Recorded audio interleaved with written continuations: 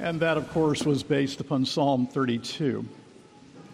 Now, please open your Bibles again to the book of Zechariah. 6th century BC prophet. The people of God have returned from Babylonian captivity, and they are in the process of heeding the prophet's call to rebuild the temple that was in ruins because of the destruction from the Babylonian invasion.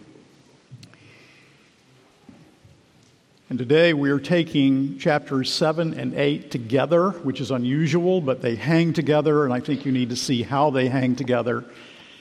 And these chapters form a section of them of their own. We've seen in chapter 1, the first 6 verses, a call to repentance, and then following that, the night visions of Zechariah. Now we come to this historical portion, chapters 7 and 8.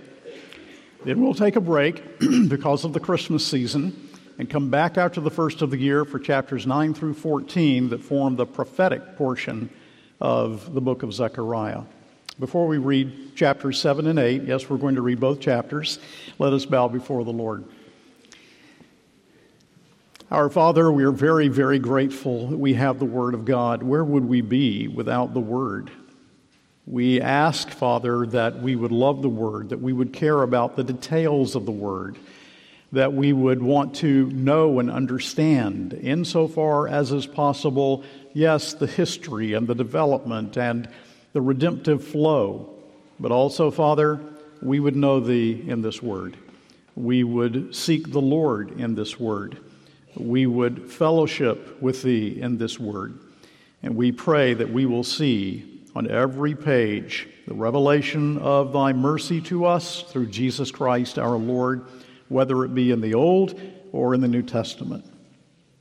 And Father, we pray that someone who may be here today who is in need of Christ, who has never come to Him, never trusted in Christ, would trust in Jesus Christ as Lord and Savior this morning.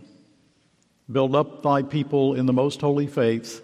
We are completely dependent upon the work of the Spirit of God, and we pray especially for those who may be at some point in their lives in which they are burdened with sin, a believer burdened with sin, things that they simply need to get out of their lives, and that they would hear the call of God's Word in this passage and receive the promises therein.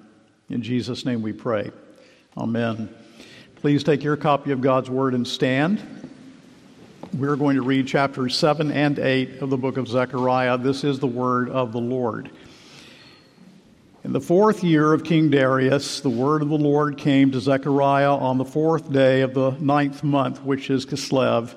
Now the people of Bethel had sent Sharezer and Regamelech and their men to entreat the favor of the Lord, saying to the priests of the house of the Lord of hosts and the prophets, "Should I weep and abstain in the 5th month, as I have done for so many years?"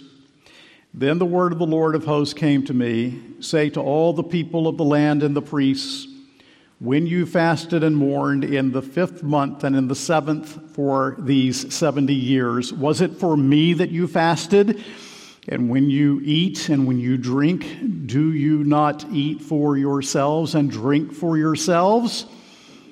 Were not these the words that the Lord proclaimed by the former prophets when Jerusalem was inhabited and prosperous, with her cities around her in the south and the lowland were inhabited?" And the word of the Lord came to Zechariah, saying, "Thus says the Lord of hosts, render true judgments, show kindness and mercy to one another, do not oppress the widow, the fatherless, the sojourner, or the poor, and let none of you devise evil against another in your heart." But they refused to pay attention and turned a stubborn shoulder and stopped their ears that they might not hear. They made their hearts diamond hard, lest they should hear the law and the words that the Lord of hosts had sent by His Spirit through the former prophets. Therefore great anger came from the Lord of hosts. As I called, and they would not hear, so they called, and I would not hear, says the Lord of hosts. And I scattered them with a whirlwind among all the nations that they had not known.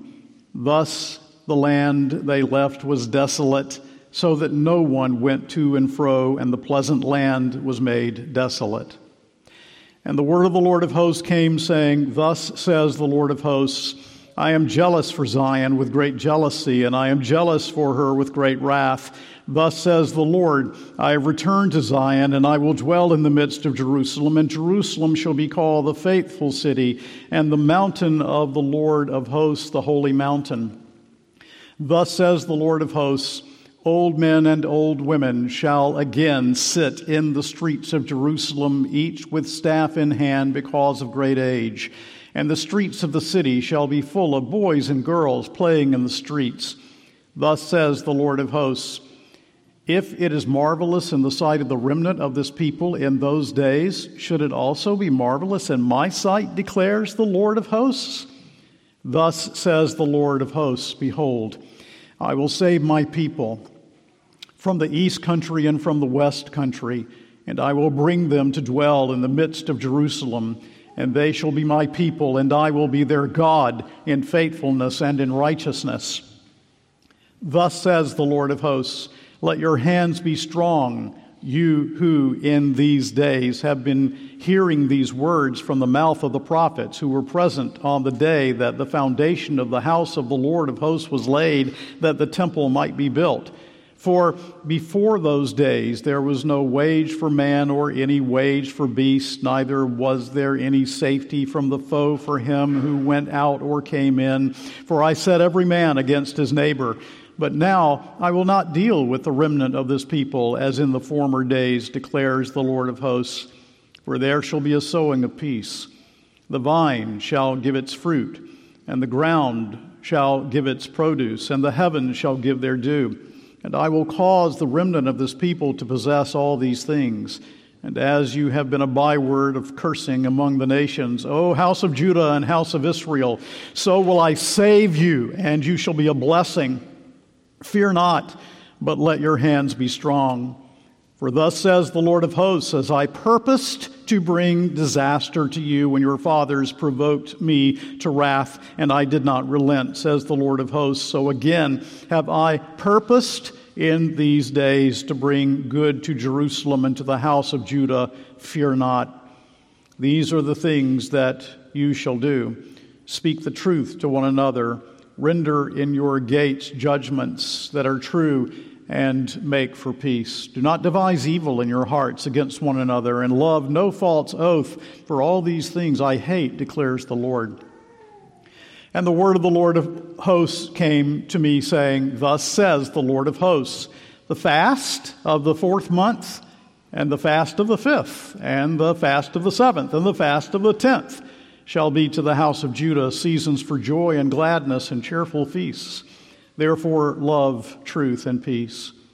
Thus says the Lord of hosts, people shall yet come, even the inhabitants of many cities. The inhabitants of one city shall go to another, saying, Let us go at once to entreat the favor of the Lord and to seek the Lord of hosts. I myself am coming.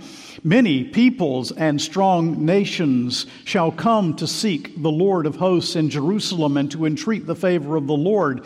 Thus says the Lord of hosts, in those days 10 men from the nations of every tongue shall take hold of the robe of a Jew, saying, Let us go with you, for we have heard that God is with you. The word of the Lord. Please be seated. People of God, the year is 518 BC. 2 years have passed since the last night visions. Within another 2 years, the temple that they have been building will have been completed. And these are very prosperous times. But prosperous times can be spiritually dangerous times. And as we read these 2 chapters, 7 and 8, the questions we should be asking ourselves are questions such as, are our hearts, is my heart God-directed? Are our hearts, is my heart God-centered? Or am I centered upon myself, centered upon other things than the true and the living God? Now, in this context, the town of Bethel, 10 miles above Jerusalem, once a site of rebellion against the truth, but now showing concern for religion, sends representatives with a question about fasting. And they asked about fasting in the 5th month, as you read there in chapter 7, verse 3.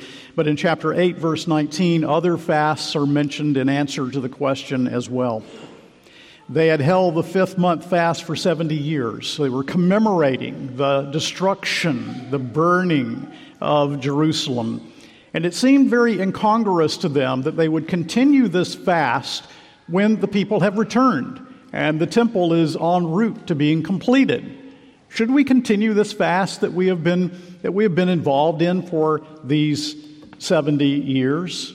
Well, you know, God had only commanded one fast, and that fast was on the Day of Atonement, when the high priest entered into the most holy place and through blood atoned for the sins of the people. He had not commanded this fast. But the Lord knows the heart, and his answers to them, the way in which he replies, is very heart-searching.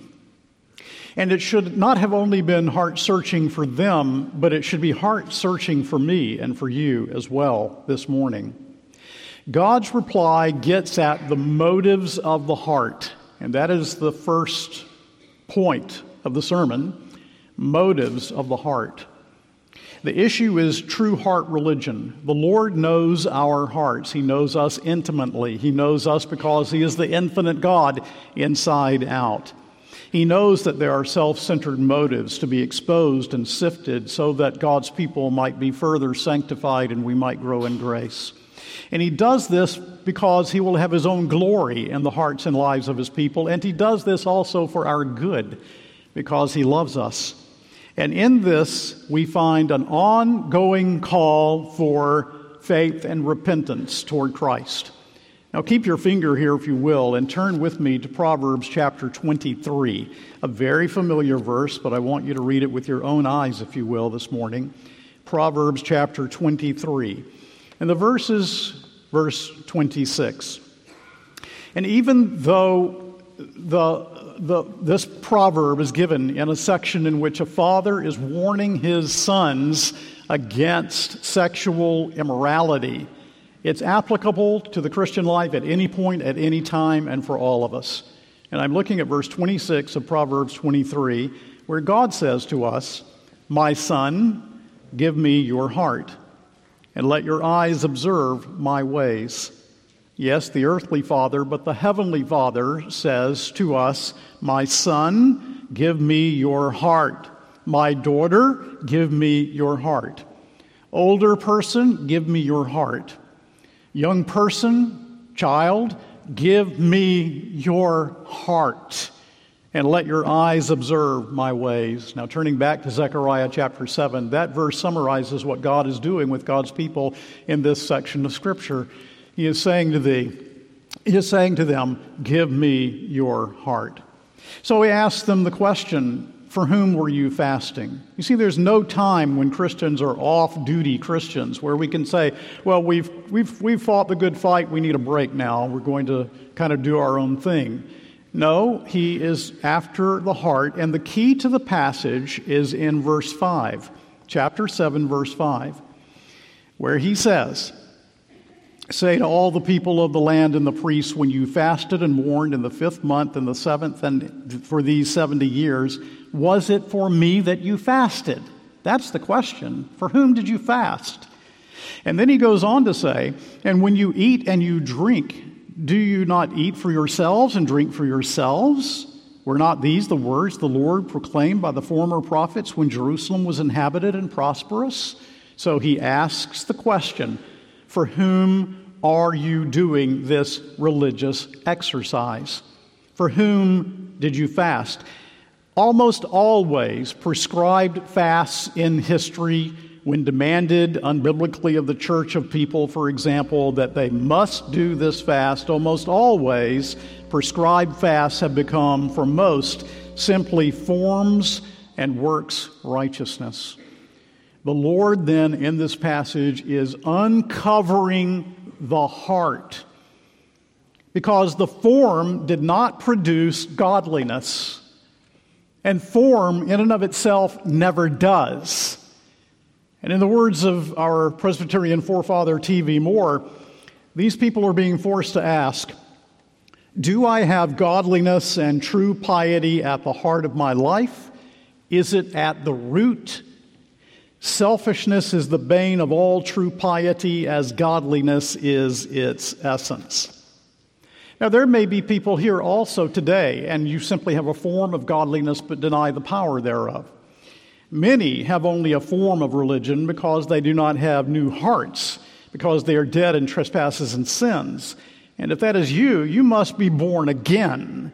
Without the Spirit of God within you, you can never hope even to understand what we talk about when we speak of true piety and true godliness in the heart. But speaking to the people of God this morning, true believers can be so influenced by worldliness. We can open the door to viewpoints and ideas and feelings from without. We can be so influenced by worldliness that we also can fall into just routine religion. Are your hearts warm toward God? Does your heart have a passion for His glory? Are you cold within your heart toward the Lord? Do you remember a day when it was otherwise? Would you like to see those days again? Would you like to be a person that believes and repents? Well, these people wanted to stop fasting. They asked the question, should they continue? But they had in their hearts sin over which they should be lamenting. In other words, if ever there were still a people, those from Bethel who sent the question, if ever there still were a people, evidently, that needed to fast, that is to say, lay aside everything and do business with God, then they were those people.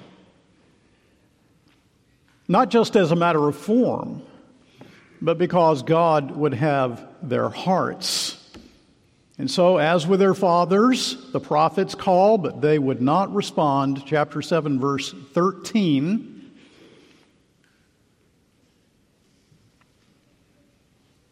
As I called, and they would not hear, so they called, and I would not hear, says the Lord of hosts. So they did not listen to the word of God. Look at verse 12. They made their hearts diamond hard, lest they should hear the law and the words that the Lord of hosts had sent by His Spirit through the former prophets. Therefore, great anger came from the Lord of hosts. They made their hearts diamond hard. Now, in Isaiah 58, the prophet said in verses 6 through 8, "Is not this the fast that I choose? To loose the bonds of wickedness, to undo the straps of the yoke, to let the oppressed go free, to break every yoke? Is it not to share your bread with the hungry and bring the homeless poor into your house? When you see the naked, to cover him, and not to hide yourself from your own flesh?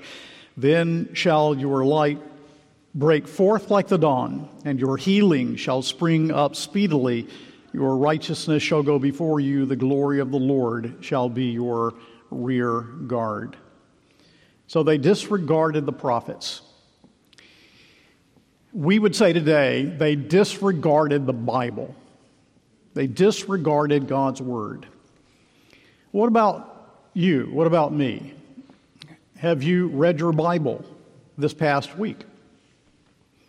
When you read your Bible this past week, did you pursue God in that reading? Or were you simply checking off that you had had your personal devotions? Were you seeking God on the pages of Scripture? Dads, are your hearts filled with Holy Scripture? Does it overflow and saturate your home so that your children are hearing the Word of God from you? The teaching of God's Word, the calling of the Lord from your lips, and its application in their lives. Student, are you building your life upon the Word of God, your ethics upon the Word of God? Are you building your epistemology, your view of knowledge, how you know a thing upon the Word of God? Is the Bible your foundation? Is it your starting point in mathematics and in science? as well as in your prayer life? Or do you dichotomize? I'm going to try and be God's man or woman when I'm in my closet praying a little bit. But then when I go off and I hear the professor, I don't even think about what God's Word may say about the matter. What's true of you? Do you acknowledge the Bible's authority, absolute authority in your life? Is it definitive in all areas of life? As I say, including your ethics. Is the process of sanctification continuing as the Lord roots out sin in your life and patterns that perhaps have developed that have made you hard-hearted, diamond hard? And so in verse 11, he tells us they refuse to pay attention. In verse 11, he tells us they turned a stubborn shoulder, all right, like an ox that doesn't want to go the way in which it is intended to go. In chapter 7, verse 12, they stopped their ears, and in chapter 7, verse 12, they had hard hearts. But keep your finger here and turn to Isaiah chapter 66, if you will. And please notice what God has to say to us. In Isaiah 66, I'll begin reading with verse 1. We'll be getting into verse 2. Isaiah 66. Thus says the Lord, heaven is my throne, and the earth is my footstool. What is the house that you would build for me, and what is the place of my rest? All these things my hand has made, and so all these things came to be, declares the Lord. But this is the one to whom I will look, he who is humble and contrite in spirit and trembles at my word, who hears the word, submits to the word, trembles at the word. So he speaks here of warning and the consequences of turning a deaf ear to the word of God, developing a hard heart. If you follow your fathers in their sins, you must follow them also in their chastisements. And the point of verses 9 and 10, do you remember these are the verses where he says, render true judgment, show kindness and mercy to one another, do not oppress the widow, the fatherless, the sojourner, or the poor, and let none of you devise evil against another in your heart. The whole point of that call is that these are attributes of God. Impartial justice, not as we so often have in our land today, even justice that is very partial, that is really injustice, but completely impartial justice, and mercy. Justice and mercy, the foundations of his throne. God is saying to them, give me your heart. I want your heart to be like my heart. I want you to have a heart like mine, to show mercy and compassion, to be just. These are attributes of God. And then God's chastisements in regenerate hearts is meant to root out sin and to conform us to the image of God's Son. And the chastisement, of course, for them was Babylonian captivity. It was a great chastisement indeed. But you remember how in the 12th chapter of the book of Hebrews that cites Proverbs, it says, my son, do not regard lightly the discipline of the Lord, nor be weary when reproved by him, for the Lord disciplines the one he loves and chastens every son whom he receives. God's chastisement in regenerate hearts roots out sin and makes our hearts again to be soft and tender and teachable. He will not let a true child of God stay in that hard-hearted condition. As one of the old authors said, thus they had closed the throne of grace against themselves and opened the throne of judgment. That's profound. The throne of grace was not shut to them, but by their own choice. They shut the throne of grace against themselves by their own rebellion. And this is the result of letting the world into our hearts and even the guise of religion and rejecting the Word as their only infallible rule of faith and practice. Again, verse 12, they made their hearts diamond hard, lest they should hear the law and the words that the Lord of hosts had sent by his Spirit through the former prophets, which is, by the way, verse 12 is a very important Old Testament verse about the inspiration of the Bible. God's own words given through His Spirit, through the medium of the prophets, to these people that they are called to hear and to heed and to believe. We have less excuse because, you see, we have a completed canon. We have the whole of the Word of God. So I want to ask the question of you, and yes, believe me, I've been preaching to myself. Is there anything in your life that is tending your heart toward hardness? Are you not heeding the Word of God? You know there's something there. You perhaps even know exactly what that thing is, and it's become a pet to you. Get it out of your life, and do it now. Now, that's the loving, caring, hard-hitting chapter 7. So it might seem very unusual to us that after sifting their hearts like this, the Lord gives to them a pile of promises. And He does. 10 times in chapter 8, it's thus says the Lord, or thus says the Lord of hosts, always underscoring the promises that He is bringing to the people of God. Because He does not leave them in despair. And God will have His faithful people whom He will bless. Which leads us to the second thing. We're going now to chapter 8. The promised blessing. The promised blessing.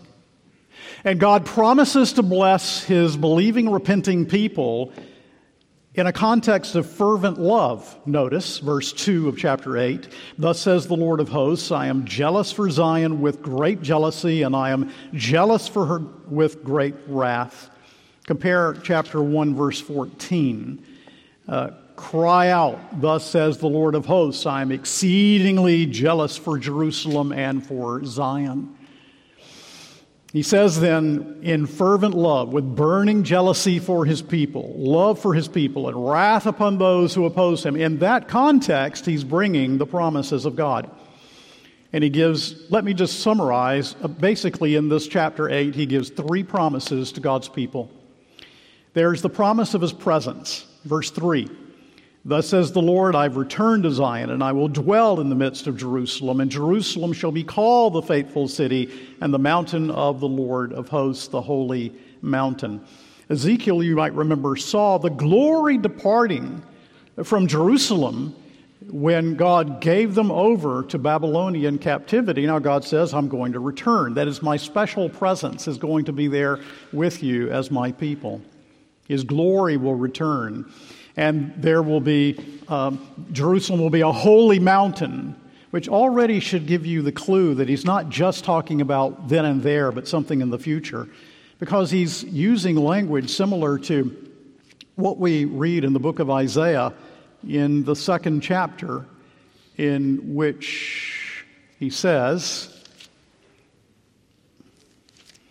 it shall come to pass in the latter days that the mountain of the house of the Lord, hear the similar language, shall be established as the highest of the mountains and shall be lifted up above the hills, and all nations shall flow to it. And many people shall come and say, come, let us go up to the mountain of the Lord, to the house of the God of Jacob, that He may teach us His ways, that we may walk in His paths. For out of Zion shall go the law, the word of the Lord from Jerusalem. So, His special presence. But also, He promises them, secondly, prosperity and peace. And He does this by giving them an image, just an image, a beautiful image too. In verse 4, of old men and old women sitting in the streets. They're there in safety, you see, and no one's bothering them. They don't live in cities where there's no safety. They're completely safe. And then the streets of the city, verse 5, shall be full of boys and girls playing in the streets. So it's a picture that He gives. It's an image that He gives of prosperity and peace and safety, of joy and of laughter. And in verse 6, he says, you think this is a marvel? I mean, you doubt that it's going to happen? Let me tell you, it's no marvel to me. I'm just going to do it. And he assures that he is going to bring about that kind of peace and safety and prosperity. And then in verses 7 and 8, this is the third promise he gives them. He gives them a promise that there will be a Jerusalem that will be filled with worshipers, overflowing from the nations.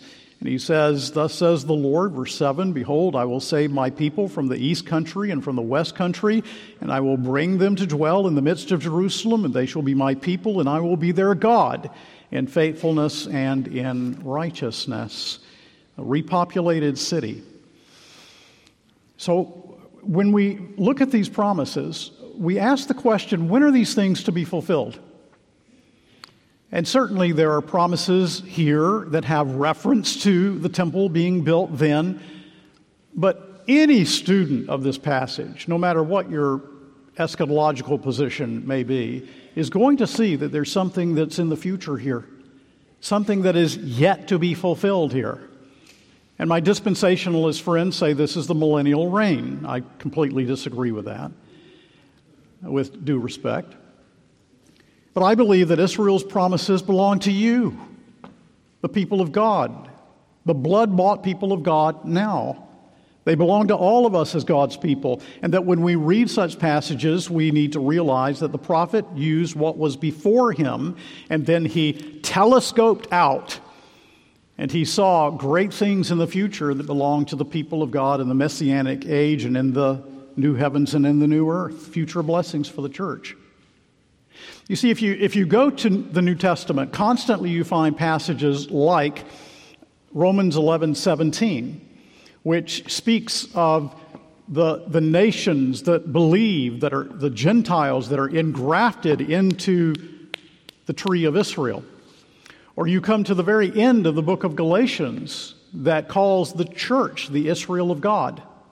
Or you go to 1 Peter chapter 2, and around verses 9 and 10, you find all sorts of wonderful things said of ancient Israel that now apply to the church in the New Covenant era. And we could go on and on with those sorts of examples if we but had the time. Or you might remember when we studied 1 Corinthians together that you are the temple of God. It's not some future temple to be built. You are that temple that is indwelt now by the Holy Spirit. And the glory returning, the tenor of the passage points beyond the present setting. It cannot exhaust its meaning. When he says in verses 7 and 8, I will bring them to Jerusalem, he's going to bring them to Jerusalem. Jerusalem then and there could not have held all of these people. There's something in the future that he has in mind. This opened, enlarged Jerusalem that is mentioned already in chapter 2, verses 8 through 12, as we saw. Israel's promise of a future without alarm in verse 13. Do you see what's happening here? The Lord is saying to his people then, and he says to us now, lift up your eyes and look ahead to this glorious prosperity, safety, joy, laughter that I'm promising my people. I'm using, of course, the things familiar with the prophet, but it's something that bursts the banks. It's far, far beyond what you can possibly understand now. And the ultimate fulfillment of all of this is the fulfillment of the covenant promise. Look at it in verse 8. And I will bring them to dwell in the midst of Jerusalem, and they shall be my people, and I will be their God in faithfulness and in righteousness. And God says, using the covenant formula, you will be my people and I will be your God. And it is ultimately fulfilled in the 21st chapter of Revelation when we read, Then I saw a new heaven and a new earth, for the first heaven and the first earth had passed away, and the sea was no more. And I saw the holy city, New Jerusalem, coming down out of heaven from God, prepared as a bride adorned for her husband. And I heard a loud voice from the throne saying, Behold, the dwelling place of God is with man. That's what he promised there in Zechariah, the dwelling of God with Jerusalem. He will dwell with them, and they will be His people, and God Himself will be with them as their God, fulfilled in the New Jerusalem. And He will wipe away every tear from their eyes, and death shall be no more. Neither shall there be mourning, nor crying, nor pain any more, for the former things have passed away. These promises belong to you and to me as blood-bought people of God. And the ground of the promise? Well, it's there in chapter 8, verse 15. So again have I purposed in these days to bring good to Jerusalem and to the house of Judah. He's purposed to do it, and therefore it will happen. Now, He called them to repentance. He's given them these promises that have a greater realization than will be realized here. And now He answers the question that they asked back in chapter 7 about fasting. He addressed all the fasts, not just the one they asked about. And He says, in view of our saving relationship, in view of the distant future promises, the time is coming when your fasts will be turned into feasts. And He says that in verses 18 and 19 here in chapter 8. Thus says the Lord of hosts, the fast for the 4th month, the fast of the 5th, the 7th, the fast of the 10th, shall be to the house of Judah seasons of joy and gladness and cheerful feasts. Therefore, love, truth, and peace. Luther put it this way, speaking as if this were God speaking, that is to say, unpacking the meaning. Keep only what I command, and let fasting alone. Yea, if ye keep my commandments, not only shall such fasts be over and come to an end, but because I will do so much good to Jerusalem, all the affliction for which ye have chosen and kept such fasting shall soon be forgotten, that ye will be transported with joy when ye think of your fasting, and the heart's grief on account of which ye fasted for the time. So God is saying to His people, the day is coming in which you will sing, soul, adorn thyself with gladness. Leave the gloomy haunts of sadness. That's God's promise to His people. And what makes this possible even now? Because there is the already and the not yet. Already there is this joy within our hearts. What makes it possible? I will tell you what makes it possible. The empty tomb makes it possible. Easter Sunday makes it possible. The bodily resurrection of Jesus Christ from the dead is the source and the anchor of our joy now in that future that is promised for us as the people of God. And what a privilege to live upon it. And how little we value it, how little we dwell upon it, how little it fills our hearts when it's there for the taking.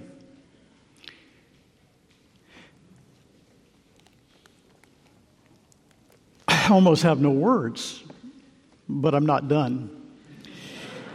So we have one other promise, and I want to single it out, and that's the promise that the nations will come. So the true Christian's faith impact upon the globe, one more incentive for their present labor and for our present labor for the kingdom is the promise of the universal blessing of the Messianic period. And he predicts the enlargement of the church with the Gentiles. And those who once hated the Jew will now say, let us pray before Jehovah. I will go to, and in mosques they go to Jerusalem. And from all tongues and nations, it says, they're going to seize the hymn. That means they're earnest, they're eager. They're going to seize the hymn of the Jew, and they're going to want to go, and they're going to want to worship the Lord in Jerusalem. And this began when Jesus came and is still taking place. The promised Messianic kingdom has come and is still coming. And I wonder if it fills your heart as it should, that you, believer, sitting here today, are in part the fulfillment of that promise. You are the Gentiles who are now streaming into Jerusalem. You are the Gentiles who are worshiping the living and true God, though once we were dead in trespasses and sins. And then he gives this profound image in verse 23. Thus says the Lord of hosts, in those days 10 men from the nations of every tongue shall take hold of the robe of a Jew, saying, let us go with you, for we have heard that God is with you. And by taking the hymn of the Jew, he's taking the hymn of the messianic believer, the believer in the Lord Jesus Christ, and responding to the gospel message. It's a beautiful image, but it also could be, literally in the Hebrew it says, they take the hymn of a man, a Jew. And it very well may be that the Lord is having his own Son in mind here, Christ, the incarnate Lord, in mind here. It may be descriptive of Christ himself. Is the Lord working in your heart that you, many of you, now grab the hem of his garment and say, let us go with you. Let us go with you. Now, I want to leave you with 3 final thoughts from these 2 chapters. The first of these thoughts is the danger of neglecting the Word of God. And I think that's the great problem in the church in America in our day. And it's the struggle of every believer. But it's a danger, a real danger. Now, Thomas Goodwin the Puritan went to hear John Rogers of Dedham preach. And he told the Puritan John Howe what had happened there, and John Howe wrote it down. And this is what happened. He told me, Goodwin told Howe, he told me that being himself in the time of his youth a student at Cambridge, and having heard much of Mr. Rogers of Dedham in Essex, purposely he took a journey from Cambridge to Dedham to hear him preach on his lecture day. And in that sermon, he falls into an expostulation with the people about their neglect of the Bible. I'm afraid it is more neglected in our days. He personates, that means he impersonates. He personates God to the people, telling them, well, I've trusted you so long with my Bible, you have slighted it. It lies in such and such houses all covered with dust and cobwebs. You care not to look into it. Do you use my Bible so? Well, you shall have my Bible no longer. And he takes up the Bible from his cushion, and he seemed as if he were going away with it and carrying it from them, but immediately turns again and impersonates the people to God, falls down on his knees and cries and pleads most earnestly, Lord, whatsoever thou dost to us, take not thy Bible from us. Kill our children, burn our houses, destroy our goods. Only spare us thy Bible. Only take not away thy Bible. And then he impersonates God again to the people. Say you so?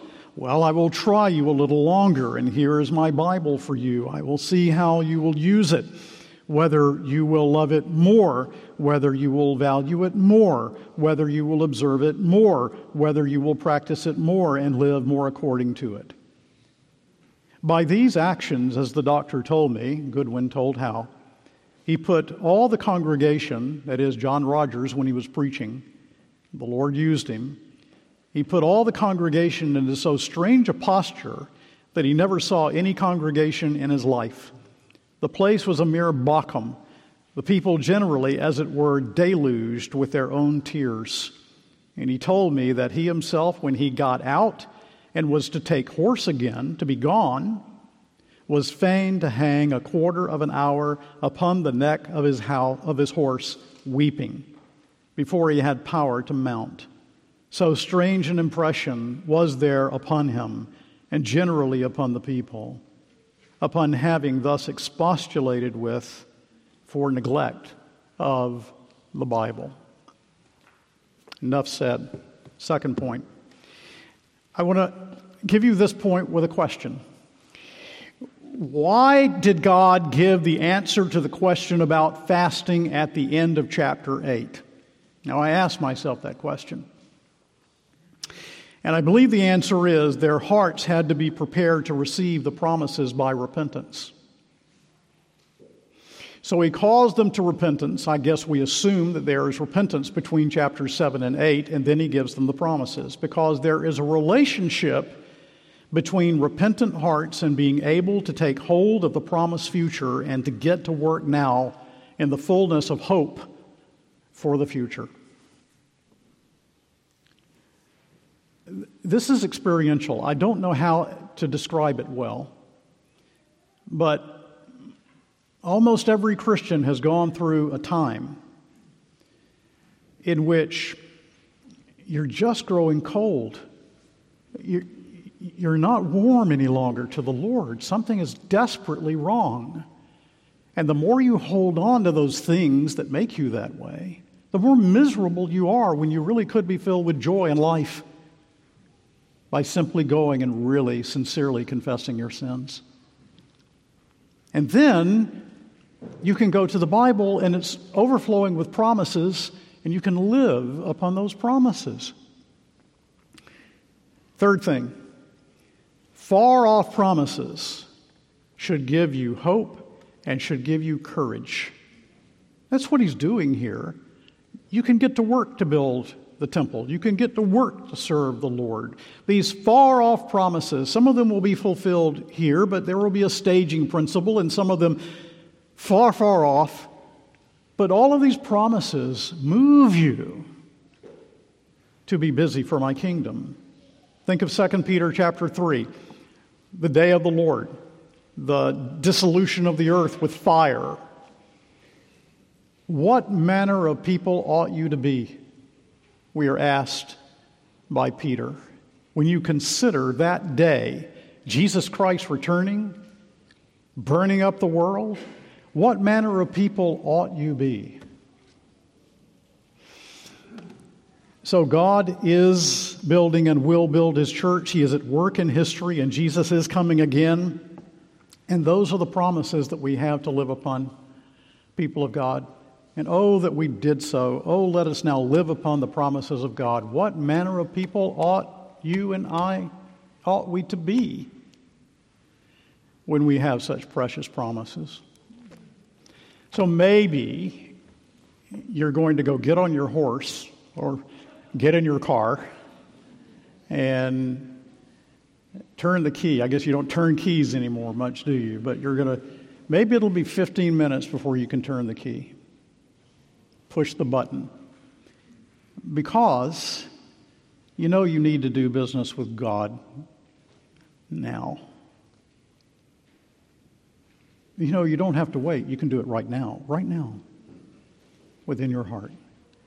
And let's be a congregation that lives in the fullness of the promises of our dear Lord. Amen and amen.